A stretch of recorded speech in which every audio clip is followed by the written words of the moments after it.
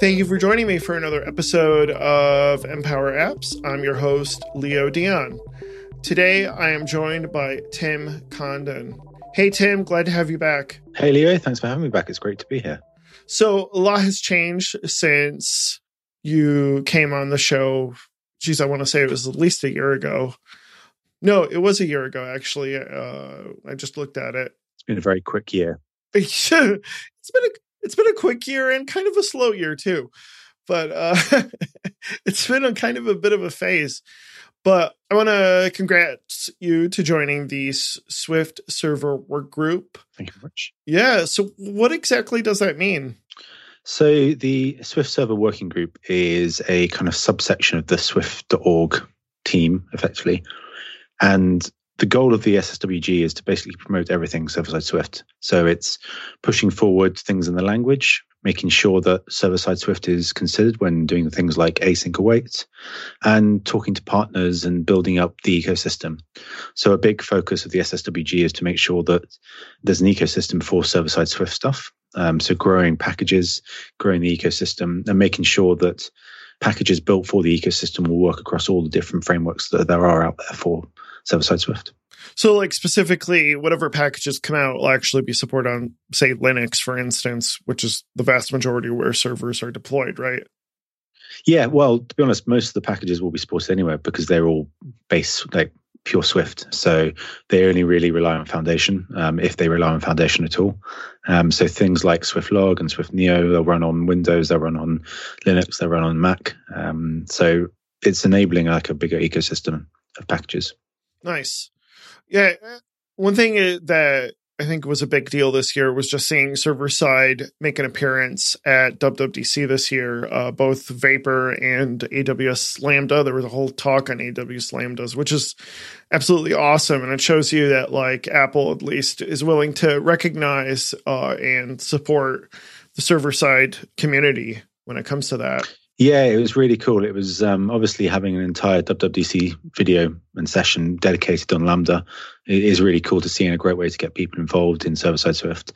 And also having a little shout out to Vapor when they were talking about virtualization and running on Linux in the State of the Union was really cool. The Vapor chats really kind of lit up there. Yeah. It's a nice little thing to see. Yeah, and rightfully so. That is pretty awesome. So let's talk a little bit about Swift Neo, which I think is the biggest component when it comes to server side. For those who don't know, could you kind of explain how Swift Neo fits into that puzzle? Sure. So Swift Neo is a non-blocking event-driven IO framework. And that basically involves doing all the kind of low-level nitty-gritty stuff of building network applications, and for us specifically server-side applications. So whether that's dealing with TCP or UDP, whether that's parsing HTTP packets and sending requests and receiving them. So Swift Neo kind of handles all of that base logic. And Swift Neo also has a really strong channel concept. So building channels for different use cases, whether that's SSH or HTTP or testing. And it kind of handles all of this low-level stuff so that frameworks built on top of Swift Neo don't have to worry about that. So as a Vapor developer, I don't really have to care about how I'm interacting with the kernel, for instance, to receive network traffic. Swift Neo will take care of all of that for me, which allows the Vapor core team and the Vapor community to build a really nice abstraction on top of that, and really nice opinionated APIs for developing server-side Swift apps. So Swift Neo is kind of the base of everything in the server-side Swift ecosystem. Explain to me why, one, if they were going to build a server-side application or any sort of networking application, I should say, why would they want to use Swift Neo and not just use, say, URL session? So URL session's kind of fairly legacy. I don't want to say legacy, but it's not designed for server-side applications. URL session is definitely designed for client apps making requests to external APIs. Receiving network traffic is not something that URL session can really do easily, certainly without a lot of hacking. And so you kind of need a way of being able to accept network traffic and HTTP traffic and other kinds of traffic. And so that's what Swift Neo provides. In the very early days of server-side Swift, before Swift Neo was a thing, all the different frameworks, whether that was Vapor or Katura or Perfect or Zero, they all had their own implementation of this kind of HTTP library. Yeah, I remember that. Yeah. And whilst most of them worked pretty well, it's a lot of effort to kind of create and maintain that. And whereas if we have a kind of central library that's has a dedicated engineering team behind it, it means we can have a really efficient, really well-built package that everyone else can build on top of. Hey, I want to let you know that BrightDigit has openings for new clients. BrightDigit is my company, and we specialize in development in the Apple and Swift space. We're doing a lot of work helping clients update their apps for iOS 14, macOS Big Sur, and watchOS 7, as well as doing some recent server-side development in Swift with Vapor. Now is a great time to get started updating your apps. If you're interested in having BrightDigit help your team, reach out to me, leo@brightdigit.com, or go to brightdigit.com to learn more about how we can help you get ready for the big updates this October. Thanks again for listening to our show. So I'm going to turn that around and then ask, would you ever use Swift Neo on a iOS app or any other client-side app? Yeah, there are definitely use cases for using Swift Neo. Most of the time, if you need a server to be able to receive connections. So that could be you're building a video player that manages DRM encryption, and you need to be able to decrypt your video on the fly with the DRM keys. So in that use case, you need to be able to spin up a server that can stream the video in the clear locally on device. So you could use Swift Neo for that kind of use case. Or if you're doing any kind of integration testing, you might want to split up Swift Neo locally on device, so you're not making external network requests when you're doing integration testing, and that will make things easier. So there are definitely use cases for using it on the client, but it's certainly not the most common requirement, I'd say. Yeah, that makes total sense. And it's funny you mentioned SSH, because we just saw recently the release of the Swift Neo SSH package, which is awesome. I think that's going to be really powerful for a lot of developers. So I wanted to talk about your article from earlier this year about the state of server-side Swift and Swift packages. Yeah. Well, first of all, I'll just let you kind of explain the article and what was the thought around it. So the thought around the article was kind of giving a bit of an overview of Swift on the server and looking back on the year before, and looking forward a little bit to 2020. So at the end of 2019 or early 2020, when I wrote this, things were a little uneasy, should we say, in the ecosystem. So IBM had recently announced that they were leaving Swift, and Katora was kind of being handed over as a community project to anyone who wanted to take it. Otherwise, it was basically going to wither and die. And there was a lot of questions around whether Swift on the server was going to be a viable future. So it was kind of counteracting that point and going through all of the things of the previous year that had happened that were specifically focused on Swift on the server. So we had people joining the Swift core team who were responsible for things other than client apps. So Tom Duron, who is basically responsible for Swift Neo and the Swift Server Working Group. We have Salim, who's almost single-handedly ported Swift to Windows. Yeah, exactly. So there was a clear sign from the core team of Swift there, that the Swift core team, that they really wanted Swift to succeed on other platforms. And then it was basically going through all the different things that happened over the year. We had Swift Crypto. We had the announcement of Swift 6 and its goals, which included async await. Then there were more Linux distributions being supported. There was Amazon's Smoke framework was just hit version 2. And there were other things like Swift for TensorFlow and Swift WASM that were starting to emerge that was proving a really exciting time for Swift outside of the Apple ecosystem.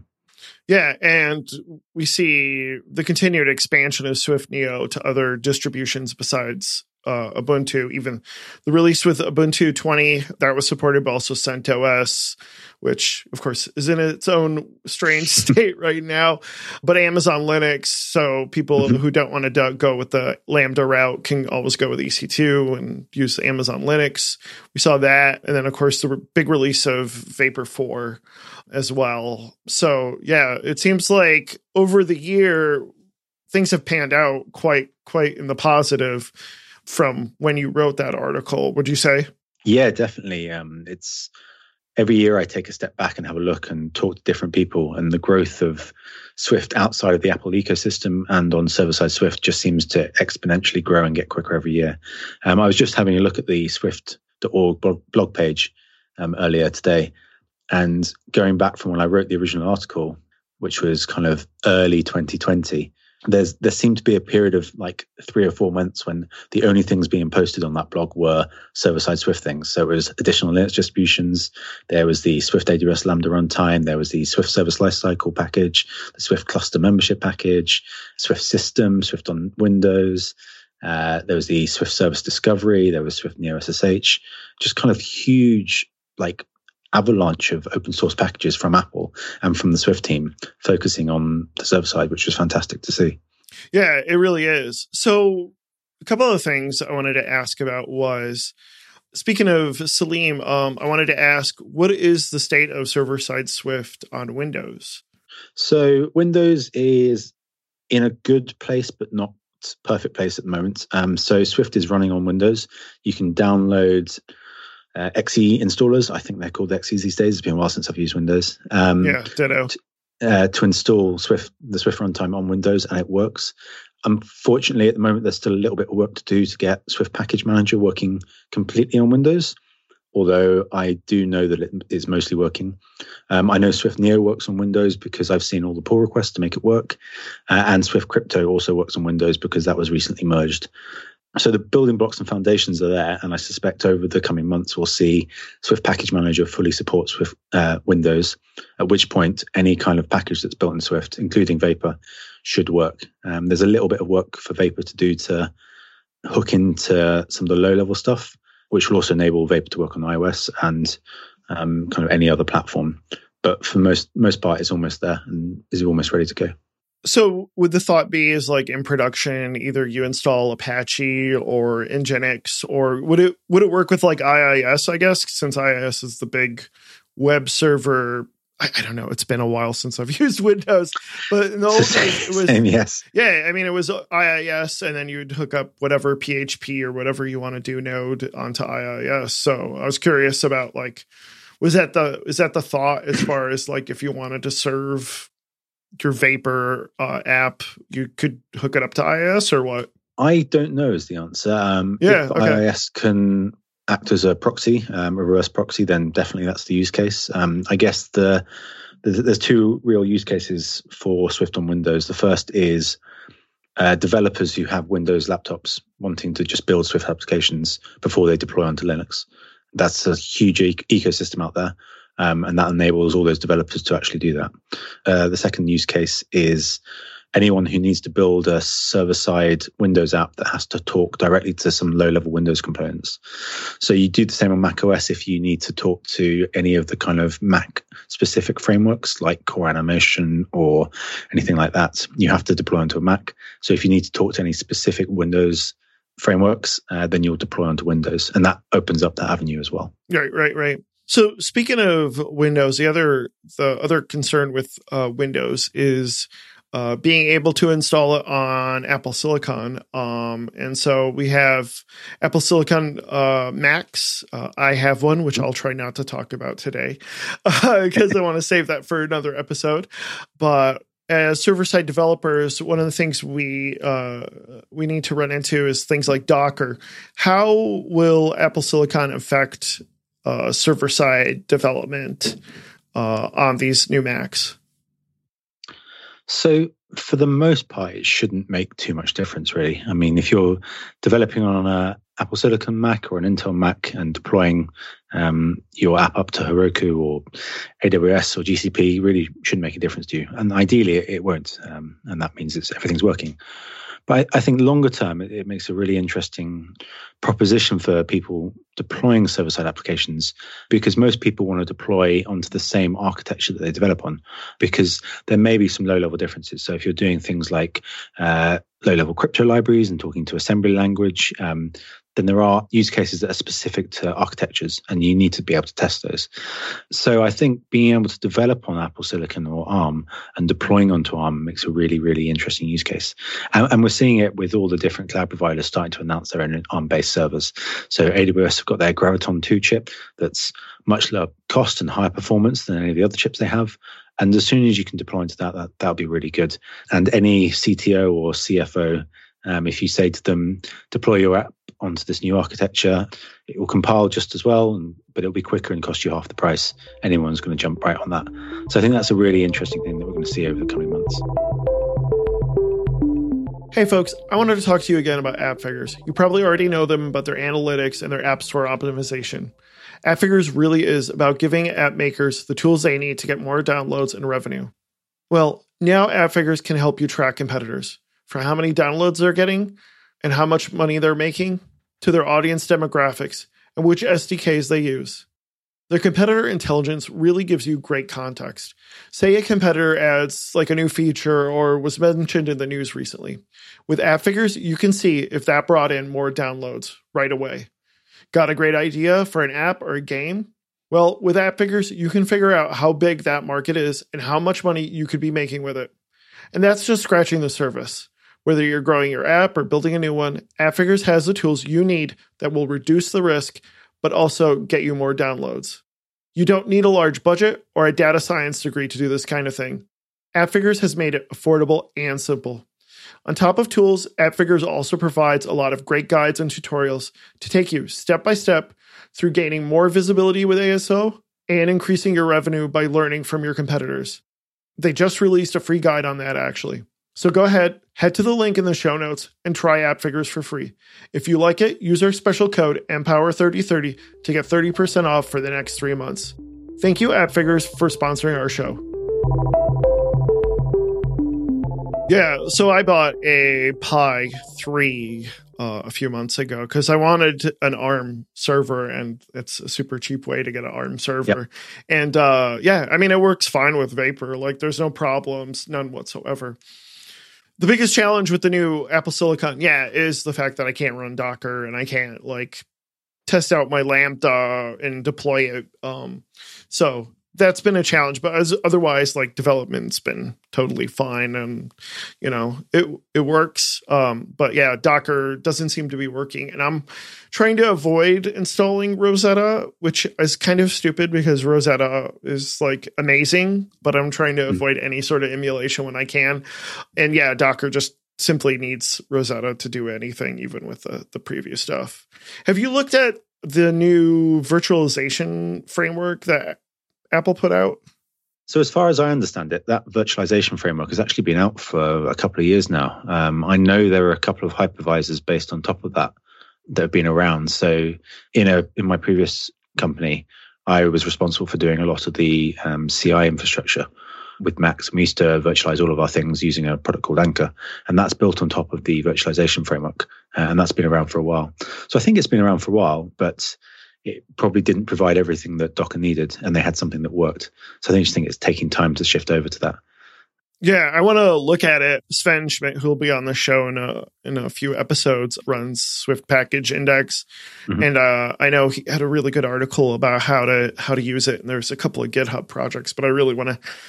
It's one of my pet projects is deep diving into that virtualization framework and seeing what you can do as far as virtualize. But I think in the end, you still end up with the challenge of not being able to build for x86 because I don't think it does architecture emulation.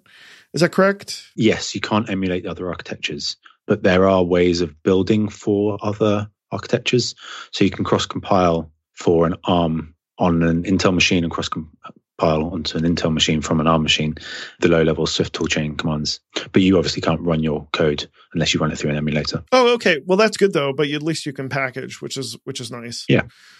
So do you think there's a big future for ARM-based servers in the cloud? Do you think that's where things are headed? Yes, I really do. Okay. I think the performance that Amazon are kind of showing with their new Graviton 2 chips is phenomenal, frankly. And more importantly, it's a lot cheaper.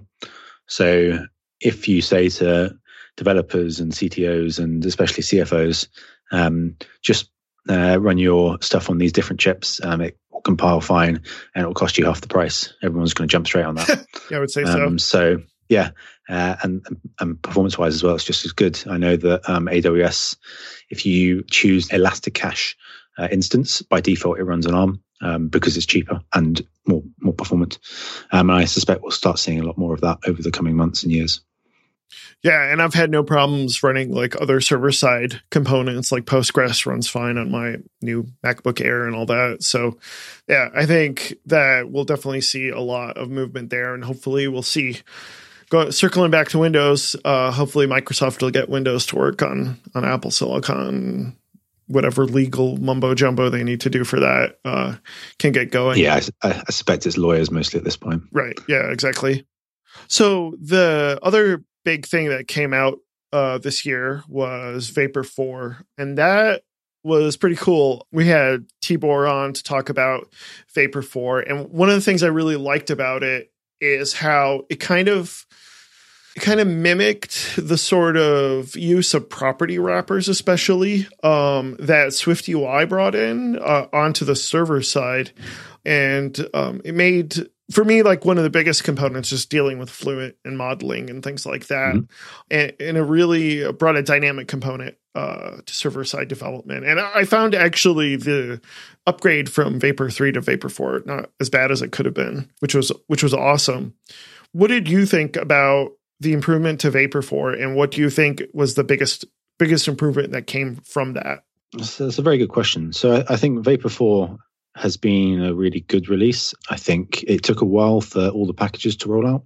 I think it was around 6 or 7 months for all the different Vapor dependencies. I mean, we have like 30 odd packages in the Vapor ecosystem, or in the Vapor core team that we are responsible for.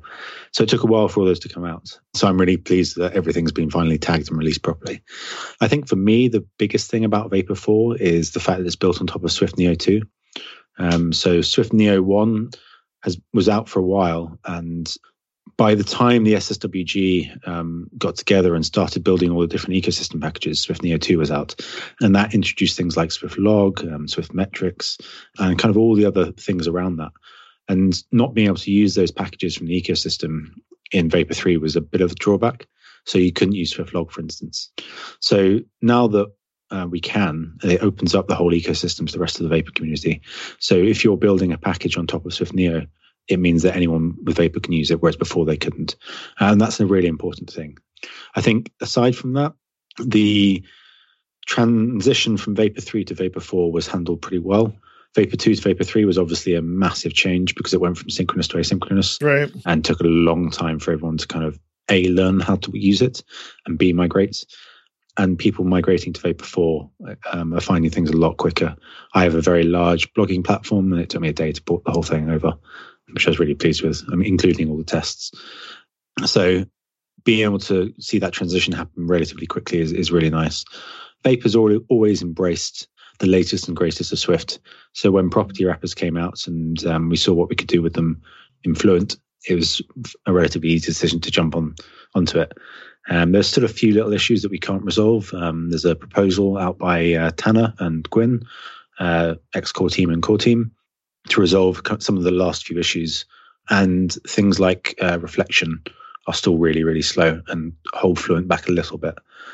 So once those things are solved, it can make Fluent really powerful, I think. Yeah, cool. Let's jump back and talk about some of the new stuff that's going to be coming out with Vapor 5 and all the new proposals we have in Swift when it comes to async and structured concurrency. How does that sound for you, Tim? That sounds awesome. Cool. So we'll talk about that in the next episode. If people want to find you, Tim, where can they find you online? Twitter is the best place. I am at 0xtim, and that's 0 the number xtim, as if you're writing hex. Awesome. And people can find me on Twitter at LeoGDion, or my company is BreakDigit. If you can take some time and leave a podcast review at Apple Podcast or Google Podcast or Spotify, I'd really appreciate it. And if you have any questions or feedback, feel free to reach out to me on Twitter as well. Look forward to talking more about Vapor and server-side Swift in the next episode. Thank you for joining me, and see you in a little bit.